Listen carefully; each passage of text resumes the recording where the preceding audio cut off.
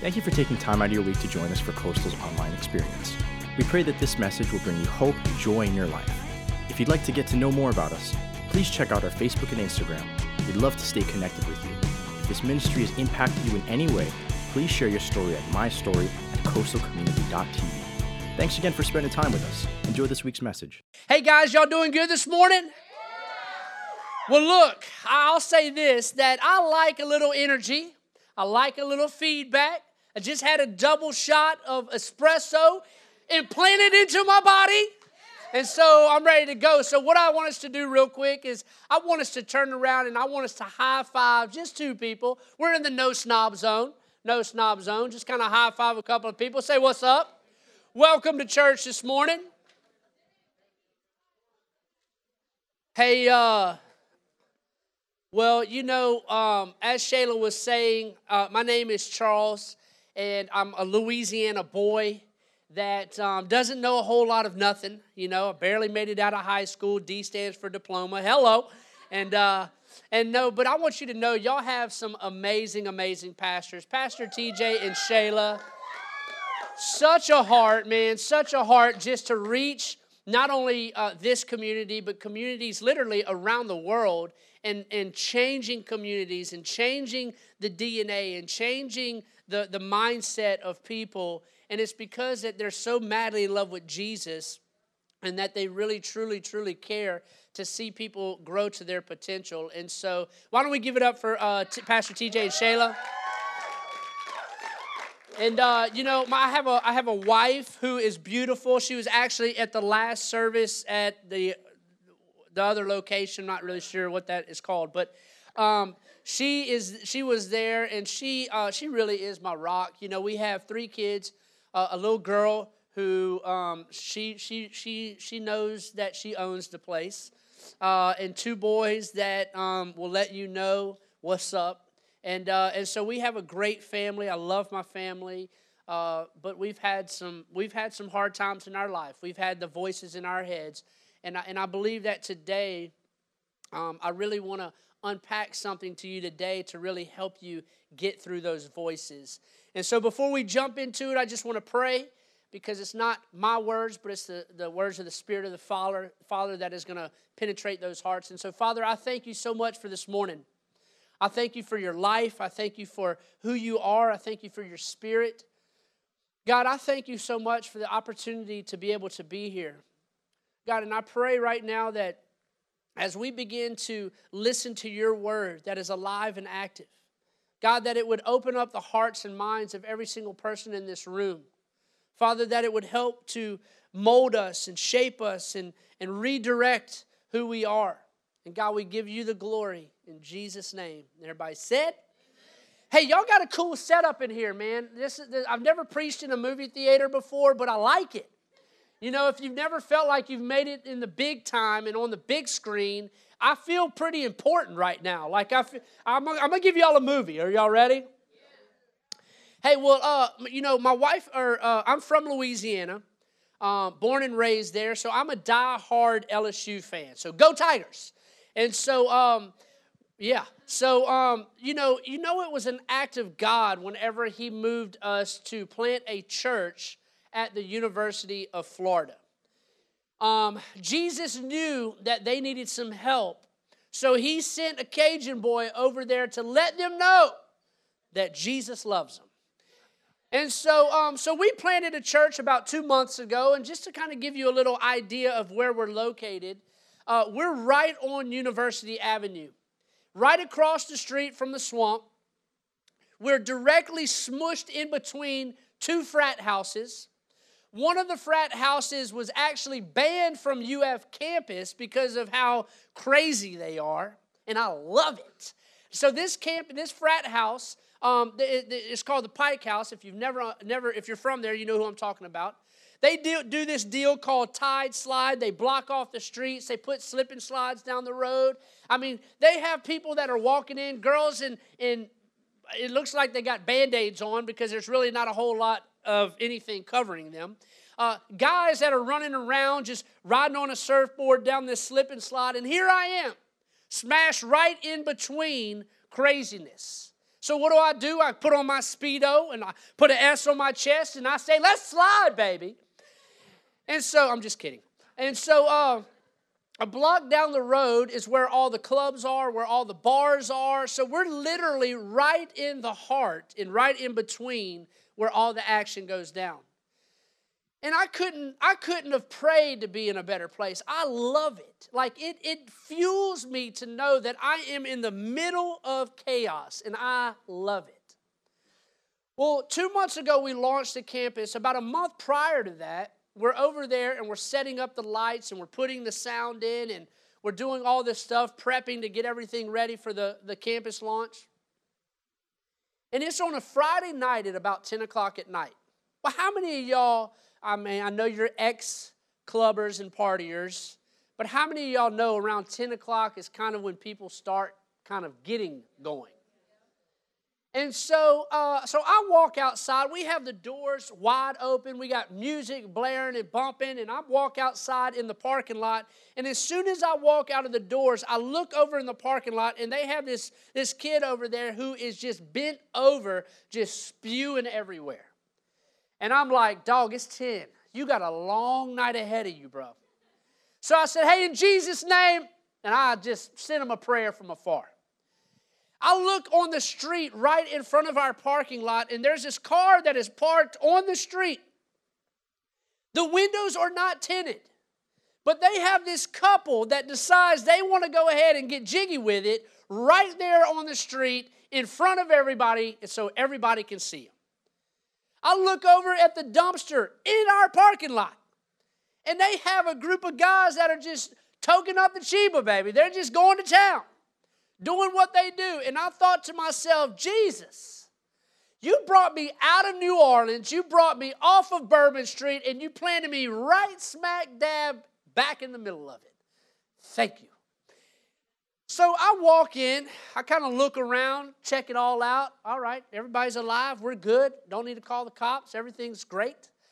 Walk back inside, and I look at the guys that were there with me, helping to set it all up, and I said, hey, bro, you will never guess what just happened. And I begin to tell them, man, they got people getting it on the street. They got a dude puking in the parking lot, a couple of guys smoking weed at the dumpster. Man, I cannot believe that nobody has walked into this building yet. 10 seconds after I say that, they have these two girls stumbling in the building, taking selfies. Woo-hoo! Yeah! Hey! Selfie, Snapchat. Hey, Mom, I'm at church. And they look at us and they say, hey, do you work here? No lie, leaves in their hair, branches in their hair, all skin up. I'm like, where have y'all been? They say, do you work here? I said, no, we don't.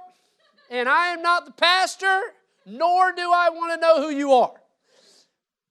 They said, well, good, because I just peed in your bushes. And I'm like, Lord Jesus, do you need a wet wipe? Anything? I don't know. So I go and I kind of do my thing, and they walk in the church, and one of the girls comes straight over to the keyboard. She starts playing Titanic. Near, far. Come on, sing it. Wherever you... I can't sing.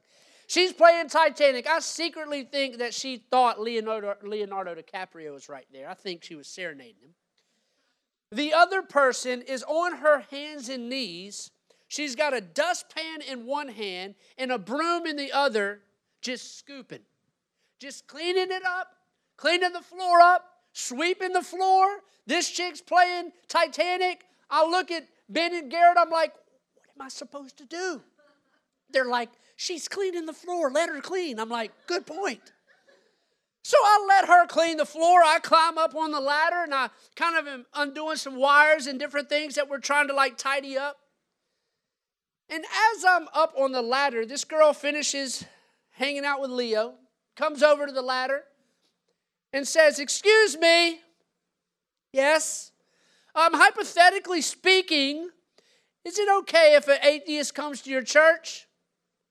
I said, well, this is going to be an awkward conversation. Hang on, I'm coming.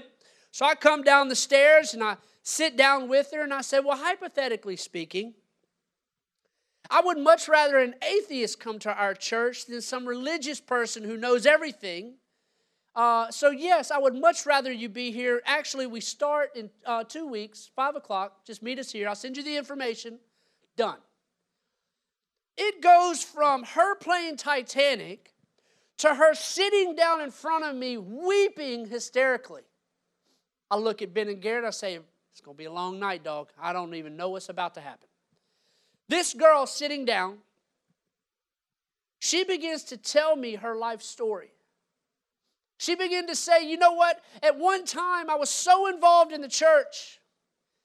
You know, I used to be on the worship team, and I used to sing, and I used to play the piano, and I was a part of the church.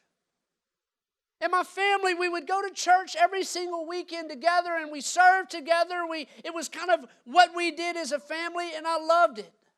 I loved being a part of it. And then one day, my mom comes home, and she's leaving my father. And she's getting a divorce from my dad to be with another woman. And she said, I didn't know what to do. So I thought to myself, if I can just go and speak to somebody that I know that will give me some positive feedback and speak life into me, and I know if I can just go to my pastor and he can begin to lift me up and help me in this journey, then I'll be able to be okay. And she sets up this meeting with her pastor, and she goes and sits down before him, and she says, you know what, I just don't know what to do. I don't know how to get through this situation in my life. You know, my mom and dad are getting a divorce, and I don't really know what to do. I'm kind of torn. I don't know if I should be upset or be okay. And she starts to tell him what's going on. And, you know, my mom is leaving my dad to be with another woman, and he stops her right there. And he begins to point at her and say that, I want you to know that your mother's going to hell because of what she's doing. And a matter of fact, you're going to be cursed too. And she's telling me this information with tears running down her face. And I stopped her and I said, I want you to know something. I said, I want to apologize right now on behalf of the church and on behalf of that pastor, because Jesus does not speak to people like that. Jesus wants you to know right now that He loves your mother, that He loves you, that He doesn't look at them any different. And I began to speak life into her because someone that she trusted began to speak negative voices in her head, and she's never been back to church since. And I sat there and I prayed for her, and I invited her to church, and I try to stay connected with her as much as we can. But somebody who was supposed to speak life to this person spoke death. And I think a lot of us in here today have had those voices in our ear, and we have those voices in our thoughts. There's a lot of us in here today that our voices have voices.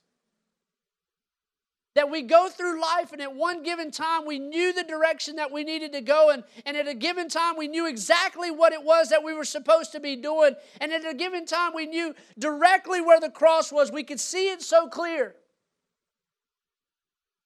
We heard the voice of Jesus in our head, and we heard the voice of Jesus telling us, hey, this is the direction to go. This is what you need to be doing.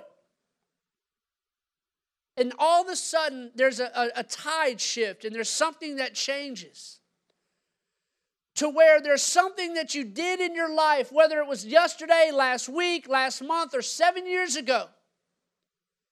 And those voices begin to play in your head, and it hits rewind and play, and rewind and play, and rewind and play. Or there's those individuals in your life that just can't let enough be enough. There's the individuals in life that always want to constantly hang over your head what you did wrong. And we go through life thinking to ourselves, you know what? I'm just a mistake. I'll never amount to anything. My days are behind me. My future is behind me. The best days that I ever lived are behind me. You know, I'm just going to stay a drug addict. I'm just going to stay a divorcee. I'm just going to stay this or that. And the voices go over and over and over and over again.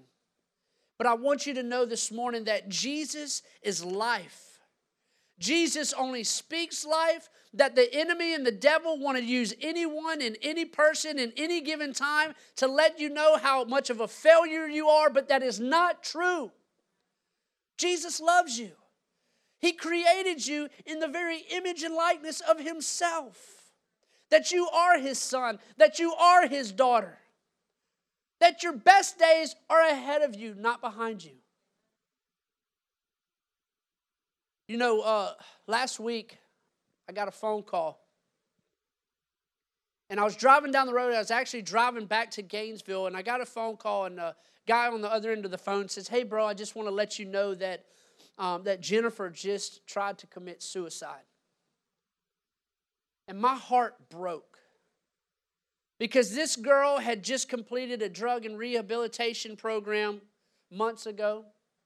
She went through and got her certificate in yoga, and she was able to start teaching classes and training people and different things like that.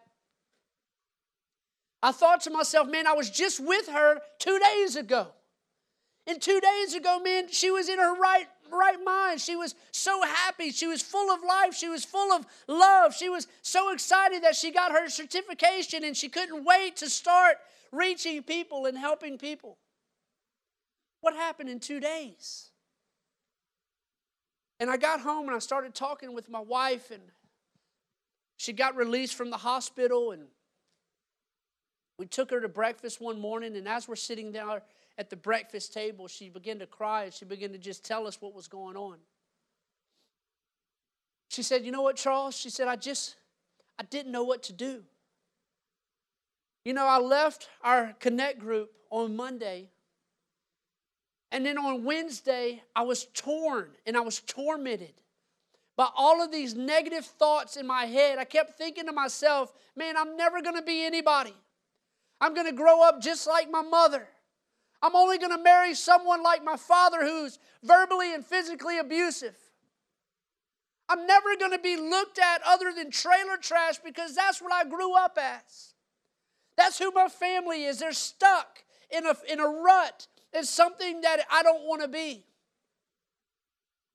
And so here I am on this day where all I'm thinking about is how much a failure I am and how trashy I am, and I'm just an addict and I'm never going to get out of this. So I found myself in my bathroom with a razor blade in one hand and a Bible in the other hand. And I totally understand now what you mean by spiritual warfare, because I'm sitting here on one hand with these negative thoughts and these deathly thoughts and the thoughts of the enemy just saying how much of a loser I am and how worthless I am. And I'm sitting here on my bathroom floor and I'm debating on, do I end my life now? Because that's what my head is telling me. And then on the other hand, I have another thought and another voice in my head that is saying, hey, you are valuable and you are my precious daughter and that I love you and that please don't do this because there's so much in store for your life. I'm sitting there on my floor and I'm debating on what to do, and then out of nowhere, my door gets kicked in. I had no idea what to do. And the girl that's in our Connect group, she was trying to get in touch with me and she couldn't get in touch with me. And so she comes to the house and breaks in my house and kicks in the bathroom door and finds me here on the floor. And so she calls the police and has me Baker acted. And I want you to know that if that's you in here today, and you are coming in this place today giving God one last shot, or you are giving God one shot, and you're walking through life right now with voices in your head because of a situation that happened in your marriage, or there's a child that is running astray, or there's a job who is firing you, or there's a financial difficulty, or whatever it is. Man, God wants you to know that you are valuable to Him.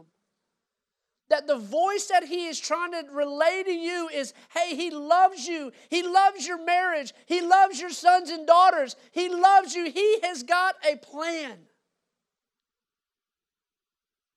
And I think the Bible paints a beautiful picture of what it means as a father who speaks life into a dead situation. Because what the world sees as dead, Jesus looks at it as living. And in Matthew chapter 9, I'm not going to read the whole passage, but in Matthew chapter 9, Jesus is kind of in the beginning of his discipleship stages where he's recruiting people. He's actually talking to Matthew and he's saying, hey, Matthew, follow me. And he's going kind of from town to town and he's healing people and he's taking care of people and he's really corralling the crowds and sharing the good news and speaking life into people. And he's sitting down having a conversation with religious leaders. And as he's doing that, there's a synagogue leader who comes up to Jesus and says, Jesus, if you can please help me. God, if you can please help me, that my daughter has died and she's on her deathbed and she's been dead for hours and I don't know what else to do. But God, if you can please just help me. Jesus, being the man that he is, gets up and he begins to walk to this synagogue leader's house. And as he's walking to this house, he kind of can see in a distance, he's coming down some trails and up a hill, and he looks and he sees a house with a crowd of people around it. And as he sees this crowd of people, he begins to hear people wailing and crying.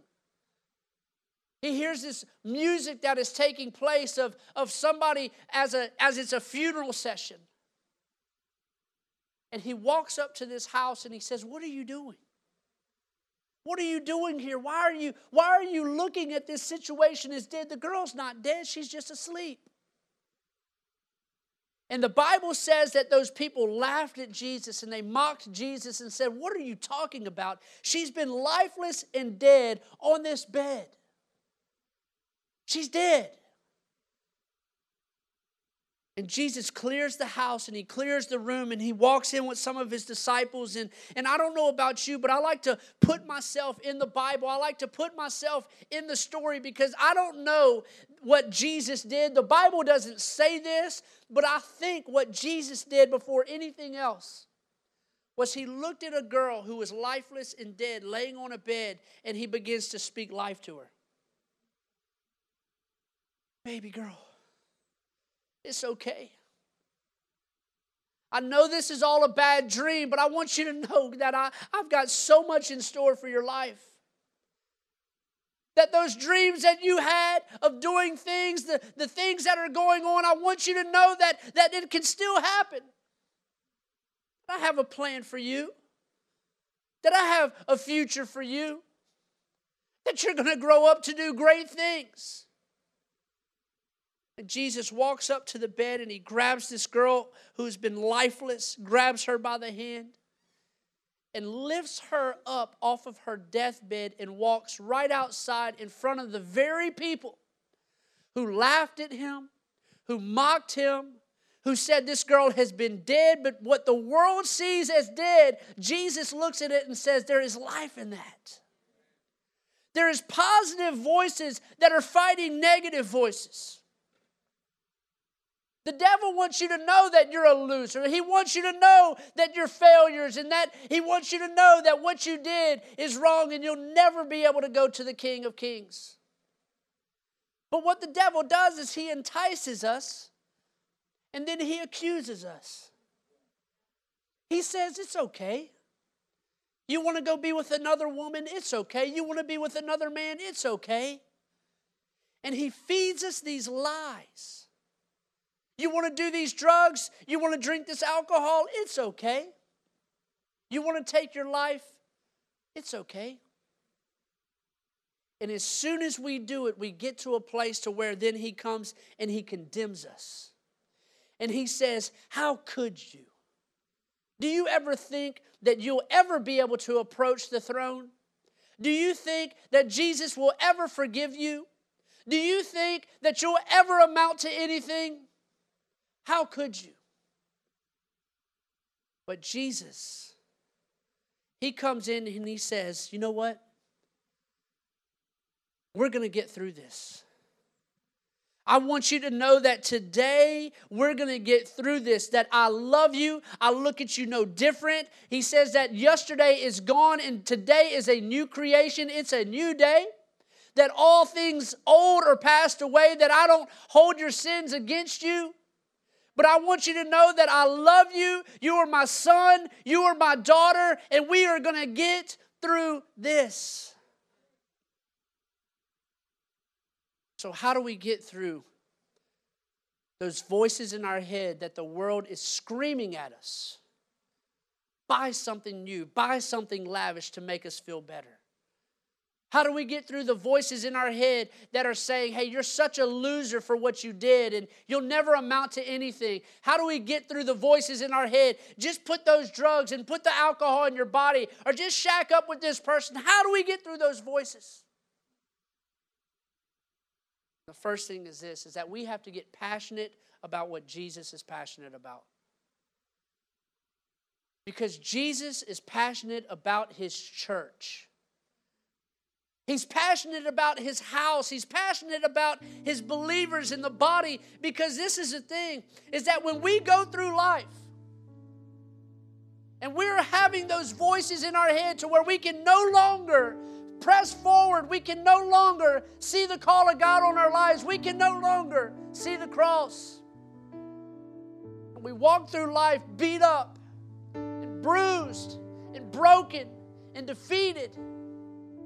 We can walk through the house in the church where we are surrounded by believers, where we are surrounded by a community, we're surrounded by a voice that is going to speak life into us. We're surrounded by our C groups and our connect groups and the community. Why is that so important? It's because if that girl Jennifer was never in a connect group, if she never got plugged into the church, I don't know where she would be today. But because she got connected in the church and she got connected in a group, there was a girl who knew her situation and knew what she was walking through and couldn't get a hold of her. So this girl literally goes to her house, kicks her door in, and finds her on the floor trying to commit suicide. Get passionate about the house. Get passionate about church. Get connected in a C group. The next thing is that we have to worship and praise Him. Because when we don't have anything else to say and we don't know what to say, we know that we can worship our Heavenly Father. You know, in 2010, it was probably one of the hardest years of my life. In 2010, I lost my grandfather. I lost my father. I was in Haiti during the earthquake and I saw more dead bodies than I ever want to experience in my life. Seeing kids' arms amputated with rusty hacksaws. And I got a divorce. And I remember that year was such a hard year for me because it was like my world was coming to an end. It was literally caving in on top of me. And I myself found myself sitting on the edge of a lake contemplating suicide, a pastor at a church, a guy who was going all over the world doing missions and doing all of these different things. I'm sitting on the edge of my disaster. And I'm sitting there and I'm writing out a letter and I'm saying, hey, I'm so sorry for what I've created. I'm so sorry for what I've done. I'm so sorry for all of this hurt and pain. And I was getting up to end my life. And I remember walking in this field, having these thoughts upon thoughts. And I look down in the grass and I see a golf ball, a white golf ball. And this white golf ball, I started to hear the voice of God so clear. It says, Charles, just like this golf ball has nicks on it, just like this golf ball has dimples in it, just like this golf ball is all bruised and broken, I know that's where you're at in life, but I want you to know, just like this golf ball is white, that I want to clean you up. I want to renew you. I want to refurbish you, and I want to take you further than you've ever been before. I want to wash you as clean as snow. And I didn't know how to pray. But I remember at that moment, I began to lift my hands up, and I began to say, Jesus, God, you're a good, good Father. God, you are a good, good Father, even though I don't know my future, even though I don't know what tomorrow holds. God, I love you, I praise you, I adore you, and I will give you my all. We have to worship our Heavenly Father when we know nothing else to say. The third thing is that we have to serve others. Because when we are in life and we have a situation going on and there is so much happening on the inside of our life, we can put our mess and our failures and our thoughts on hold, and we can look at someone else that is going through something maybe harder than we're going through. And we can say, you know what? I'm going to go and serve this person right now. And when we do that, we begin to go from an inward focus to an outward focus, and our problems are no longer as big as we think. Coastal Community has such an amazing opportunity. They have everything lined out for you with connect groups, with worship, man, with serving. They're doing stuff all over this city. And it is so, so important that we are able to take the voices in our head and deliver them and get them out of our head and throw them away so that we can focus on the voice and the one that sees death as life.